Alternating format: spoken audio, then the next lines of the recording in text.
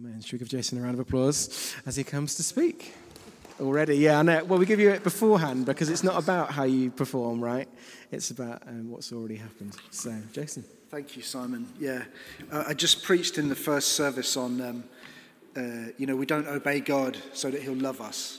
God loves us, therefore we obey him. So I guess if you give me a round of applause first before I speak, then we're mirroring the way God does things. So anyway, I hope that this is going to be okay. We're continuing our series on spheres and, the different spheres of influence that make up society. And this week, because we allotted 7 slots, if you like, 7 Sundays to this series, Simon and I decided to combine education and health or healthcare. So the danger for today, amongst other dangers that I'm going to talk about in a second, one of the dangers is that I possibly have tried to fit too much into this. So just bear with me, recognizing that putting these 2 subjects together is maybe not the easiest task, but I hope there will be some common principles that we can think about. Now, the other danger with these 2 subjects that I want to talk about up front is that these are political subjects, and dealing with them brings us very close to the sort of the dangerous hidden reefs, okay? Our deeply held convictions and opinions that all of us hold on the subject of politics. Because at the present time, both healthcare and education, for the most part in Britain, come under government policy, control and funding. And so I'm going to try and steer clear of anything political today, but I want to get that out there just so that you will extend grace to me if I accidentally offend any of you. So these areas are under government control and policy, but for most of history this was not the case. And it's only really in the last 80 to 100 years that both healthcare and education have moved from being something more or less supervised and carried out by individuals or communities or charities or churches to literally being departments of state. Now, you might think that bringing these things into government was a good thing, or you might think it was a bad thing. And that is the discussion I want to avoid today, okay? That's a discussion that we might have downstream, a long way downstream, or not, as the case may be. But I don't want us to be triggered, in a sense, by these subjects, that in a way that might hinder us from hearing what God might have to say about these things. Because what I want to do, as we tried to do the other day with economics, is to just maybe find out how education and healthcare sort of fit into the plan and purpose of God. So that is your trigger warning. Please do not throw rotten vegetables at me, at least until I've finished, okay? And again, if you find yourself in strong disagreement with anything I'm saying, let's talk about that later. Let's recognize also that good disagreement is good for all of us. And it's a mark of personal growth and maturity. So what I want to do this morning is, first of all, try and give some biblical principles for understanding and thinking about each subject. And this will involve looking at the reason for the subject in terms of God's overall creative intent, looking at some maybe desired outcomes, also considering who God might have delegated this area of responsibility to. I'll also look briefly at our current situation and some contrasting modern ideas about these subjects. And then hopefully at the end we might get an opportunity to talk about, maybe in groups, some, responses about what we might do in future. So we'll start with education. Education obviously goes back to the beginning of time, has a long history, and has been present in most cultures from the beginning. The difference in the way that Christianity and Judaism have approached education is a little bit different to the way that other faith communities have developed education. So in ancient Hinduism, education was largely about learning esoteric rituals or spiritual secrets concerning the worship of the gods. In ancient Greece, education was possibly closer to what we would recognize as education today, but it was focused a lot on learning how to do rhetoric, epic poetry, philosophy, etc. And these emphases tended to have politics as the goal. These were subjects that served the goal of politics, and they were taught to and mastered by the elites. So, look, these are crass generalizations, I'll admit it, okay, and I'm happy to be corrected on, if you have a different view of these things. But as I understand it, education in these contexts was for the few and not for the many. And it didn't have as its goal the development of the world or scientific endeavor in the service of God, the Creator. And so we would say that these approaches to education grew out of a different view of the universe or the world than the Bible gives us. The Greeks and the Romans, they did have some technological breakthroughs. The Romans built great roads, but they didn't apply learning and technology to solving problems in the way that later happened in medieval Europe. So I was really interested to find out that the Greeks did in fact invent a steam engine. Who knew that? They discovered that they could make a ball whiz round when it had water in it and it had a little angled pipe and you heated it, but they didn't know what to do with it. They discovered that steam could power things. And yet, let's fast forward to the early 18th century. As soon as steam engines became viable, they were put straight to use to pump water out of mine shafts. So, in a sense, the finding out of these things was not the issue. It was the overall framework within which education took place that was the important thing, the worldview framework. So education in a biblical perspective has got to start with God as the authority, as the sovereign, and the knowledge of God has really got to be the goal of education. So Adam and Eve, you know me, I talk a lot about Adam and Eve. They're my favorite people almost. They were given a scientific and developmental task to do, to name the animals, to classify and interpret the creation, to develop its economic, human, and animal potential. And learning, therefore, was to take place in the context of that bigger picture and that task, in the context of an ongoing project. So learning was not an ivory tower exercise. It wasn't learning for the sake of learning. It wasn't intellectualism for for its own sake.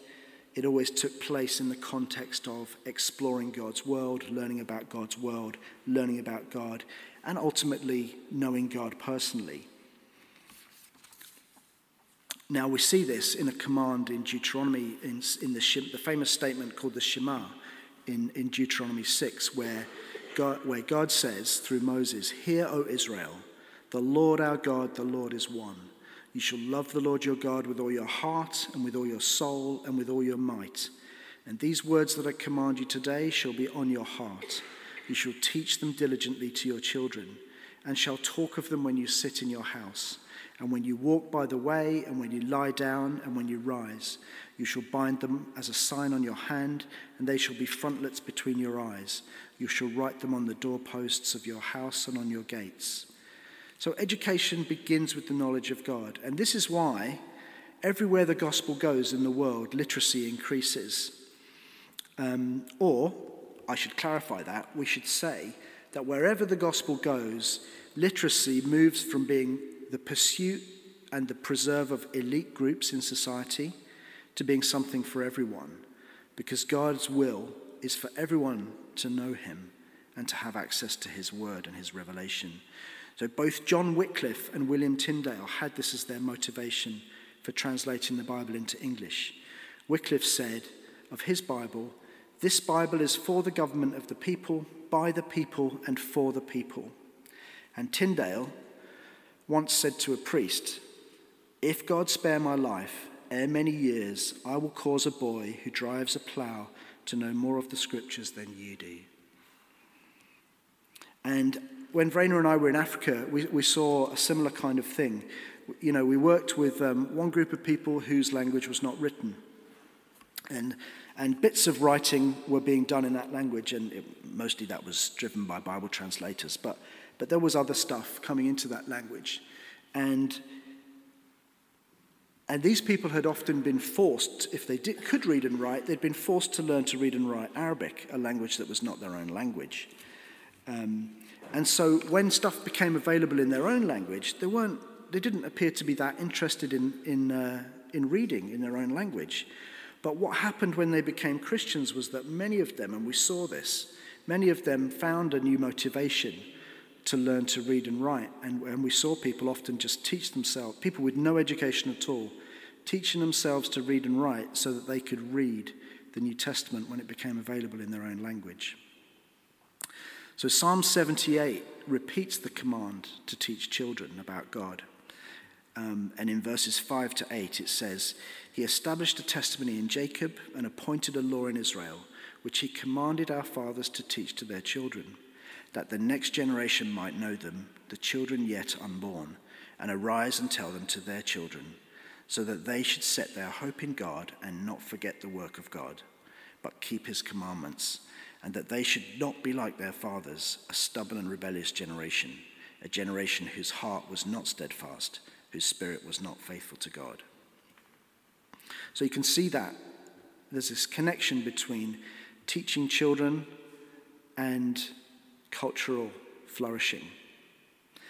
And so in summary about education, I'd just like to say that the goal and purpose of education, as I understand it in God's plan, is first and foremost knowing God. And then secondly, it's in order to understand God's world with the Great Commission in mind.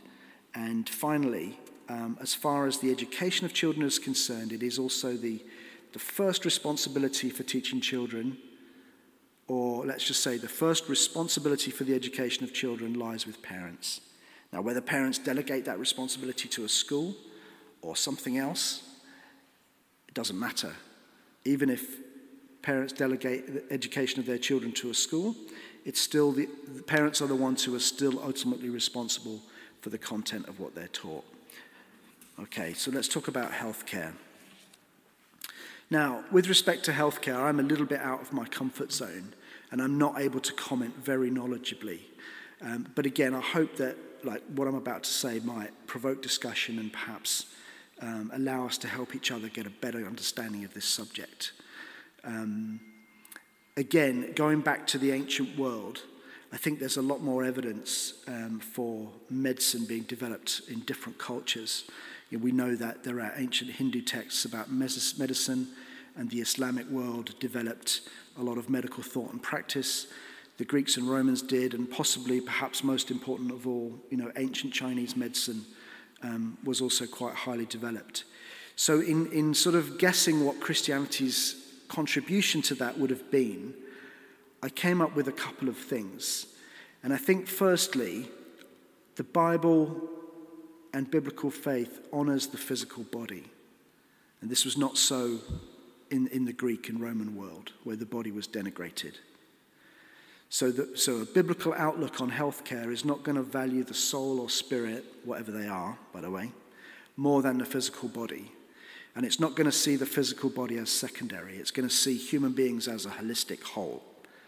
And the Bible also teaches us very clearly that we are to worship God with worship and serve God with our whole bodies.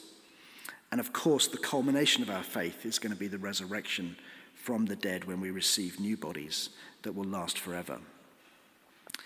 And if we look at Jesus' ministry, we can see that Christianity and the gospel has got healing baked right into the cake, because of the way that the way his healing miracles were bound up with his proclamation of the kingdom. And because he did it that way, we could say that healing is basic to the Christian faith.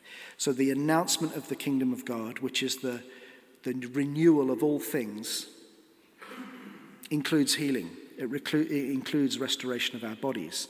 Now, I've been in a lot of churches in my life. I've been in churches I've visited churches, shall I say, where they really emphasize, praying for healing. And one of the problems with that is that not everybody gets healed, and this can cause a world of problems for those who don't get healed.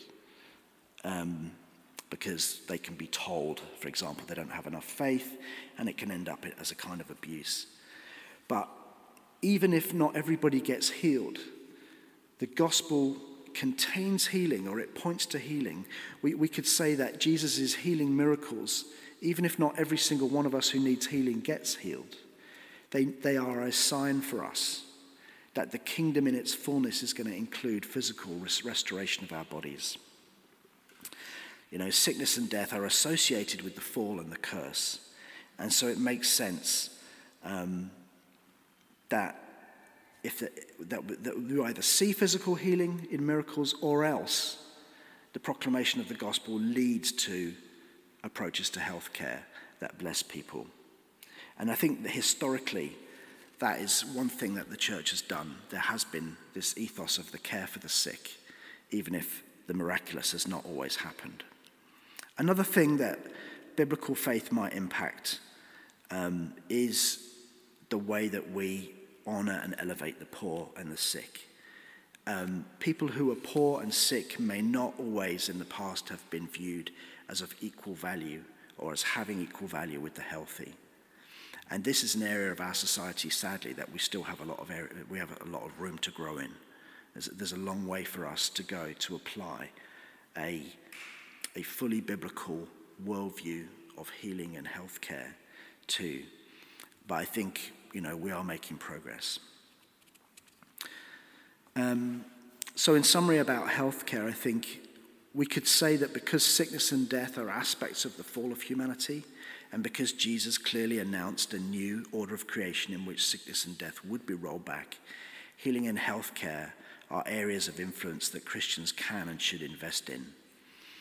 And with respect to who is ultimately responsible for our health, as far as possible, as healthy individuals, we should be responsible for our own health as much as possible. But we also have to recognize that there are many in our midst that are chronically sick and are suffering and are completely dependent on others. And it is our duty as Christians to help them as much as possible. So, looking for a moment at the humanistic or the contemporary approaches to education and healthcare, we might see a little bit of a different approach or a different kind of philosophy working itself out. Education, again, bear with me with this. Education, I think, in the modern world is held to be the means by which the bad bits of human nature or the bad bits of social life are sort of addressed and eliminated. And so this rests on the idea if someone's thinking is out of whack, this leads to bad outcomes. And the reason for that might be that people lack awareness of good, or they lack awareness of alternatives. So in a humanistic understanding of education, we don't have a sin problem, we have a lack of information problem. Bad things happen because people don't know enough, or they don't know how to behave. So social problems are not seen as moral problems, they're seen as a lack of information. And in terms of this, the reach and scope of education can be seen as total. And I think that one of the problems that we have in the education system in this country is that the schools are burdened with a task that they cannot fulfill because people want the effective schooling to be completely total. They want education to do things that almost to change human nature. And I think this is a burden that education can't carry. And for those involved in education, particularly staff in schools, they labor under an enormous burden of trying to fulfill the expectations of the culture, and it's almost an impossible task. And I think that is because in some ways education is seen as, it's almost messianic. It's seen as kind of saving society, saving the child. Whereas education that serves the kingdom of God is going to allow us to be the people that God has created us to be. Now, with respect to healthcare, I think the main thing that I could think of in terms of these principles would be that a more biblical approach to healthcare would take into account the preventative dimension of healthcare just as much as the curative side of healthcare. So it's a pretty standard complaint against the NHS that, and I think even more so against the way the American healthcare system works, is that it only treats the sickness that's right in front of it. And that often means, expensive drugs and treatments, and some treatments that are, so expensive they're not even available. And so, and also that raises the question of the relationship between the health system and then the big companies that make drugs as well. So all of this means that research into and the option of using alternative treatments can be limited, especially in a system where, we've got a very centralized health system, and it sort of runs by the rules of that system, and doctors are often not free or able, and probably don't even have the time personally to look into or to offer alternative treatments. So in a sense, what I'm saying about healthcare is I'm not trying to address the NHS here. I'm trying to say that an approach to healthcare that we might all take would be to investigate more and different ways of just looking after ourselves and looking after each other that doesn't necessarily involve, that is more future-oriented in that we don't wait for a problem to occur.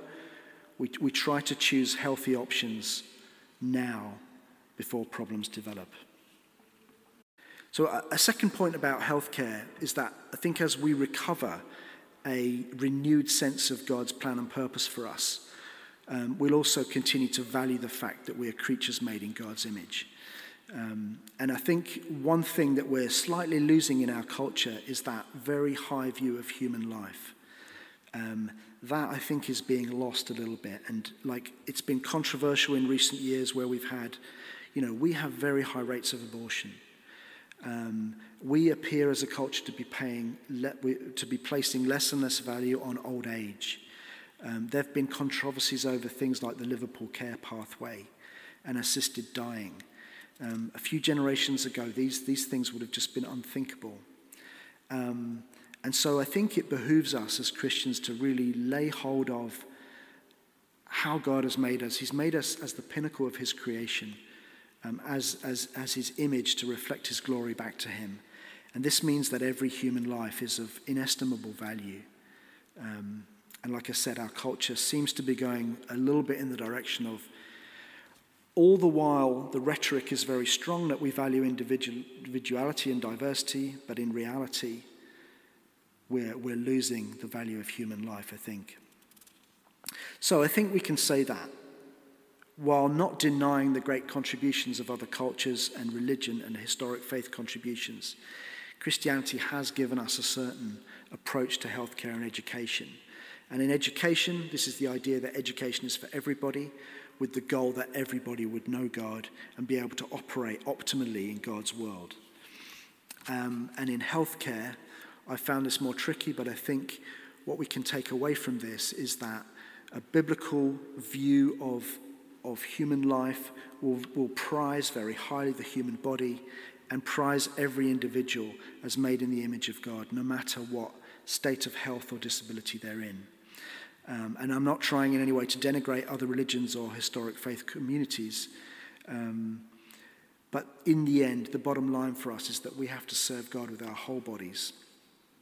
And we are to recognize that the image of God in somebody is not diminished by sickness or disability, and that therefore caring for the sick and each other is a key calling for us as Christians.